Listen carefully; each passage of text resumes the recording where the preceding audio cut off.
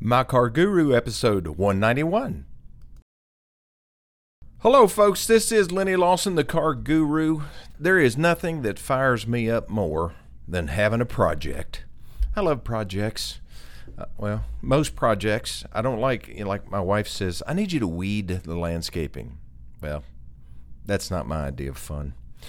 But I do it because I want to maintain that relationship. You know, too many people don't do things that they should because they don't think about that. They don't think about the value of relationship. I just had a phone call from the daughter of an elderly customer of mine, and she was very concerned. He's not been doing well. And, all the things that can happen to you as you get older. Dementia and Alzheimer's are two of the worst. I don't know that they're the worst. But, when that starts taking hold, I know my wife's father died from Alzheimer's. My dad suffered from dementia. I remember having to take his vehicle, his use of a vehicle away from him. And he was pulling out of the dealership one day, and we're all located on a main 4-lane highway, and he was pulling out. And I had one of the salespeople run in and said, Lenny, your dad just almost bought it out there on the road. And he had pulled out in front of some cars and stuff and just gone on down the road, just driven home just like nothing. And so that was kind of the final straw. When it's time, it's time. The problem is breaking the news, to the elderly person. That's tough. I dread the day when I'm not free. I love being able to get into a car and just take off and go do what I want to do. And when you can't do that anymore, that's pretty tough. I guess we could always go back to the old days when we had horses. But I guess you could still fall off a horse or lead the horse in the wrong direction, like over a cliff or something. So I don't know. Did people get their horses taken away from them? Probably. But that is something that happens as you develop relationships with people. They call on you because you are a trusted source. Now, a lot of people listen to this radio show. Most of them don't know me from Adam, especially if it's a podcast and somebody's listening away from here. But, my experience has been in this industry for 44 years, the car industry, and I can help people in a lot of different ways. And really, as I've mentioned before, that's my mission. That's something that I really want to do. I enjoy it, and I have a lot of knowledge that can help people, keep them from making mistakes. Just like yesterday, we talked about advertising, dealer advertising, and how it's still full of half-truths and outright falsehoods. And everything from we'll pay off your trade no matter how much you owe, up to $8,000 over book value for your trade. All of these claims. I sound like a radio guy, but that's what they sound like when they're doing it. I was at cardiac rehab yesterday on the treadmill, and they put it on a local radio station here in Upper East Tennessee, and I have to listen to those ads. And it just, turns my stomach sometimes to hear some of this, and it's the same stuff. But, the truth of the matter is that it's not like the ads aren't effective. When somebody gets in the market for a car, they start tuning in to that kind of stuff. They start paying attention to ads. They start shopping online, going to dealerships' websites and stuff like that.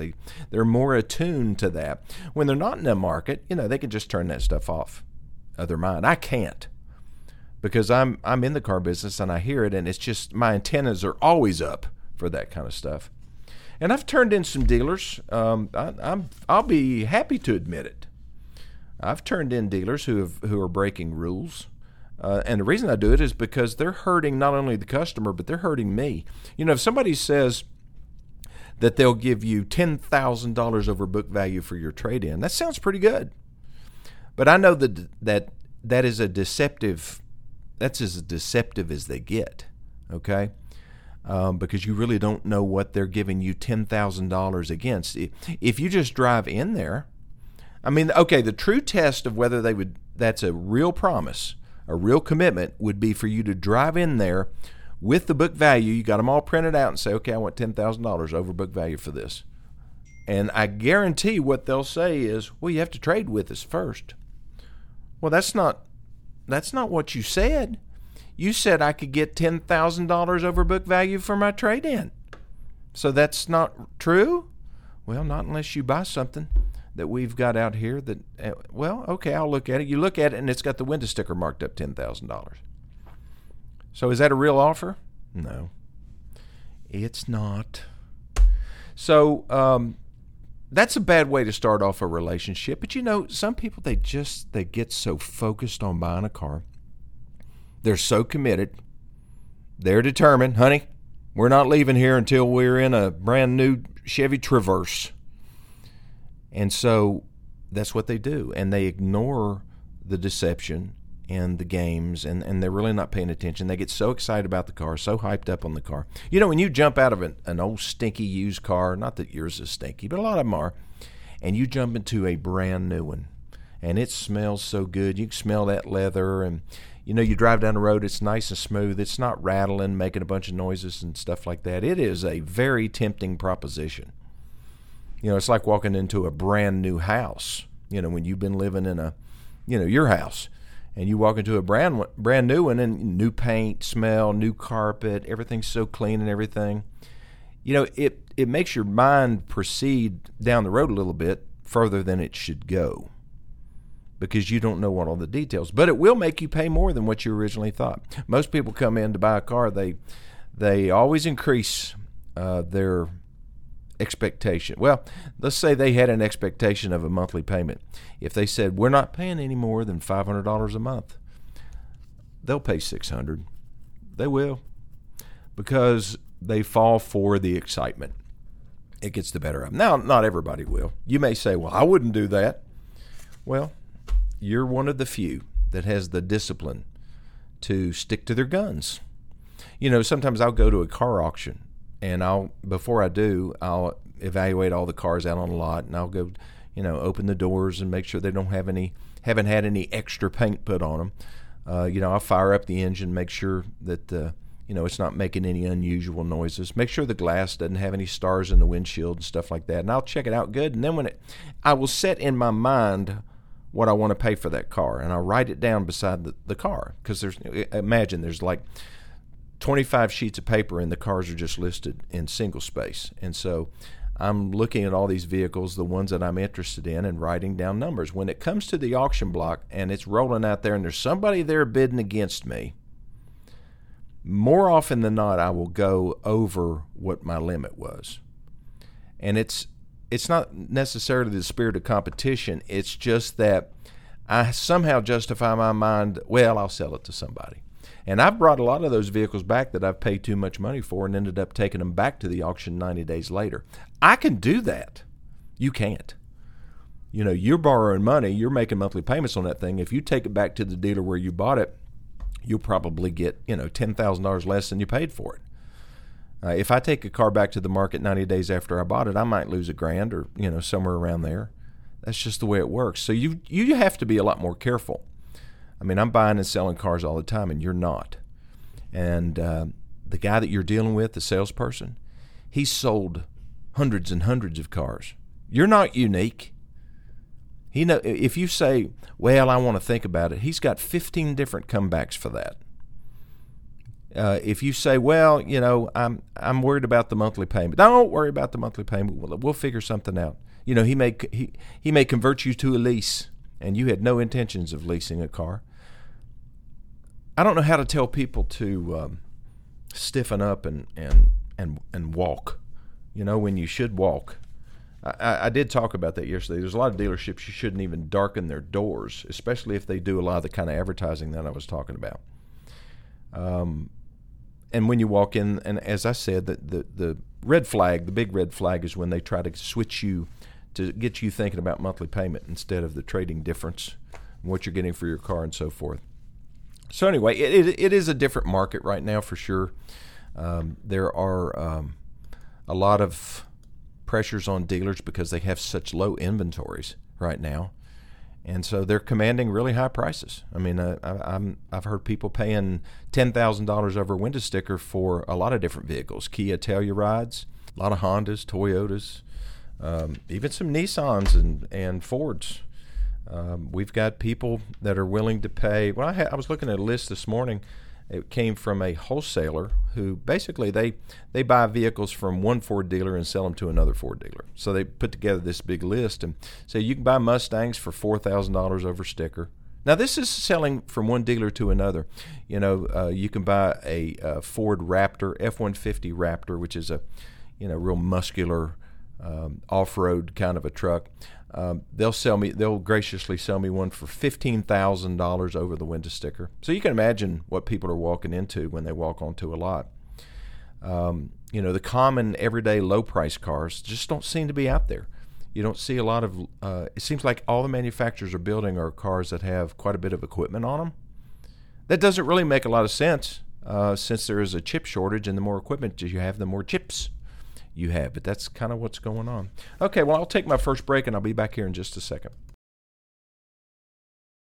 Okay, I'm back. I told you all that Ford was, setting the pace for the EV industry as far as the larger manufacturers. Tesla was the groundbreaker as far as that is concerned, but Ford is now dividing their company up into two parts.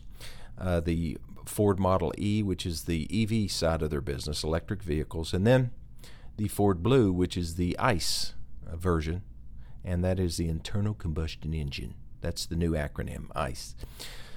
So, we got to make a decision before October 31st are we going to be a Mach-E dealer? And so originally they said that was going to cost, at the lowest level certified, it's going to cost $500,000. At the highest level, which is certified elite, it's going to cost 1.2. Well, those were estimates.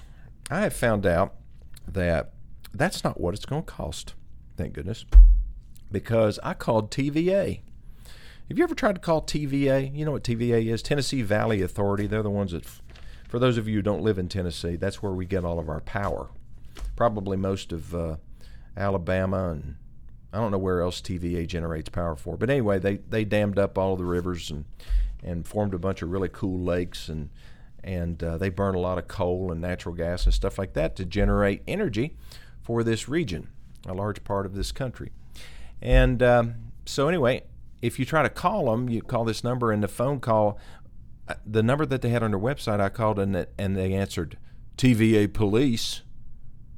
Maybe I have the wrong number. I was trying to call somebody in the electric vehicle or the electric charging station department.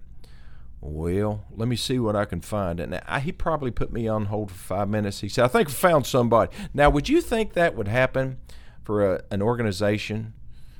And actually, I guess I don't even know what the status is of TVA. They are kind of a quasi-government agency. And the government controls the flow of energy in this country, the flow of electricity, that is. And, they were created by the government. And so maybe, I don't know, maybe that's government. Who knows? But he finally got me to the right department.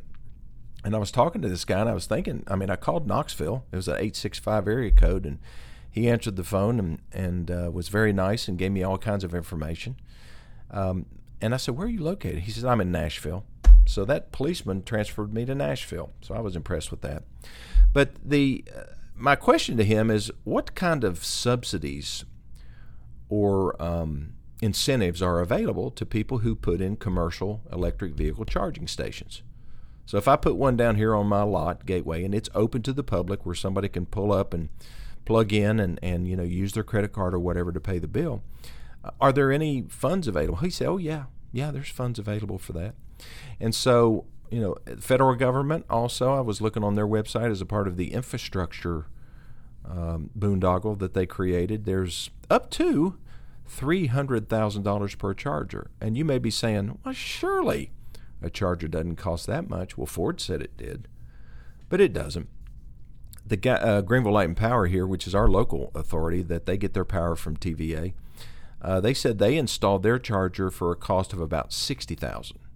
But now, they're a public utility, so I'm sure even if my cost is double, then that's something, it is far more doable than $500,000 for one charger with two plugs on it, don't you think? So that's what I'm looking at. Again, trying to decide what's the market, right now for electric vehicles. Are you a prospect for one? When they do the surveys, They say that at least half of the people in this country are interested in EVs.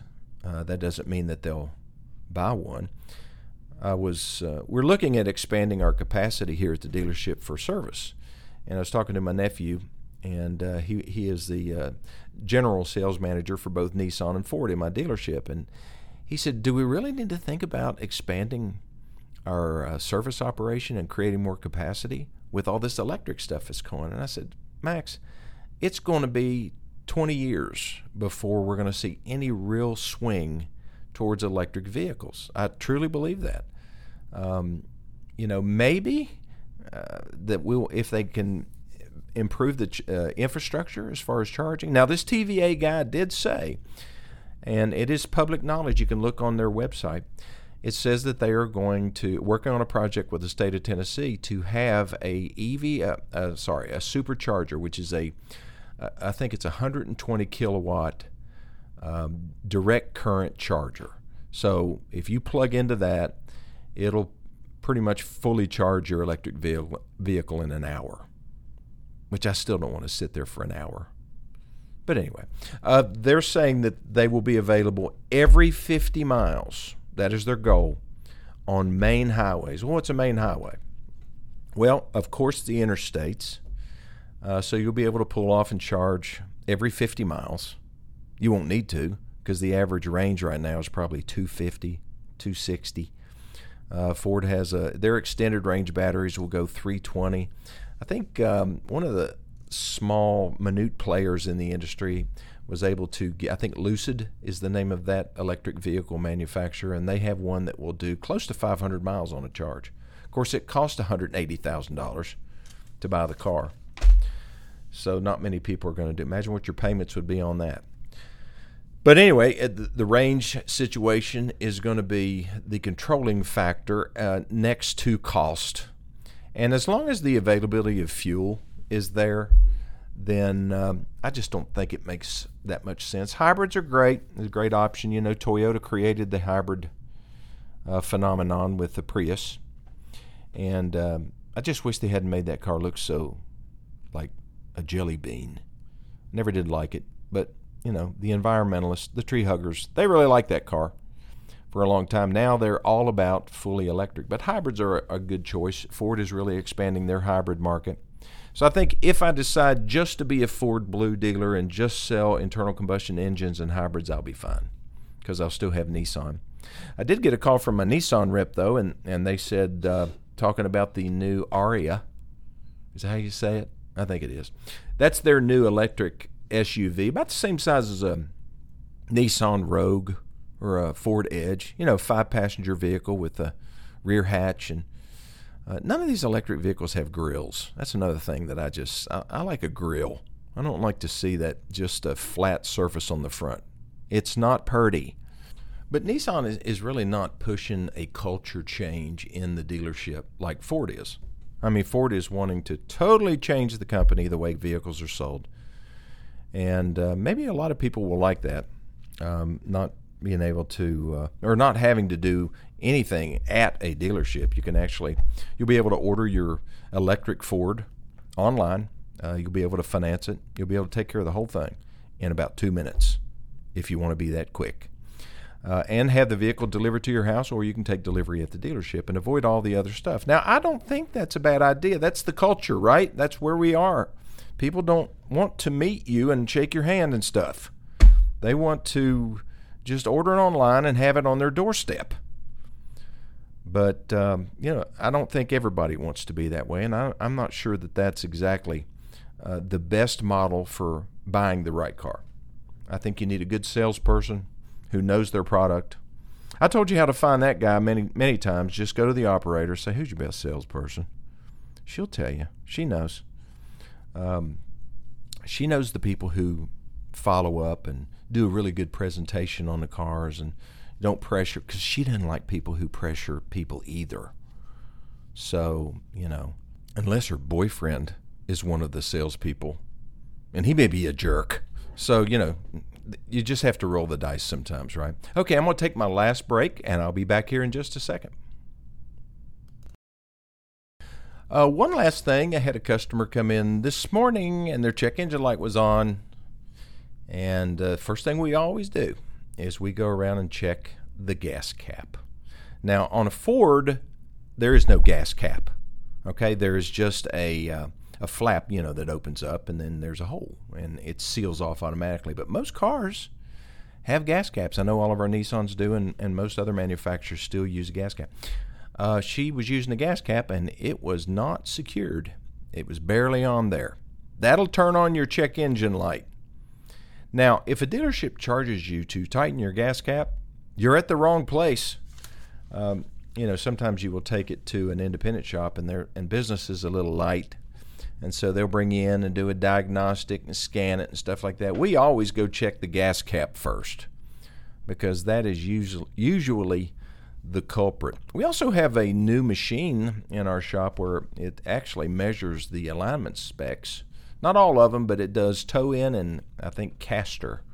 There's caster, camber, and toe. Those are the three different measurements on an alignment. So ours does, I think it's caster and toe. And if your vehicle's out of alignment, then these lasers shoot at the wheels, and when you're driving across this particular point, it'll take all those measurements. And when you walk into where the service advisors are, your information is miraculously posted on the 72-inch screen TV right beside the service advisor. And we can tell you, well, you're in the red, so your vehicle is due for an alignment. You can't tell that at most places, and that's something you need to have checked at least once a year, okay? Tires are expensive, and one of the main reasons they wear out early is because you're not keeping them inflated. You'll lose 2 pounds of pressure per month if you have just regular air in it. If you're using nitrogen, you'll still lose a pound. So check the air pressures on your tires and get your front end aligned or get a four-wheel alignment once a year. And your tires will just amazingly last twice as long as they normally do, just by taking care of those two things. So just a helpful little tip. Check your gas cap, get your alignment checked. If you want it checked for free, come to Gateway, because we'll be glad to do it. All you have to do is just drive through and you'll know. And that is no charge. Well, thanks for listening to this edition of My Car Guru, and I will see you next time.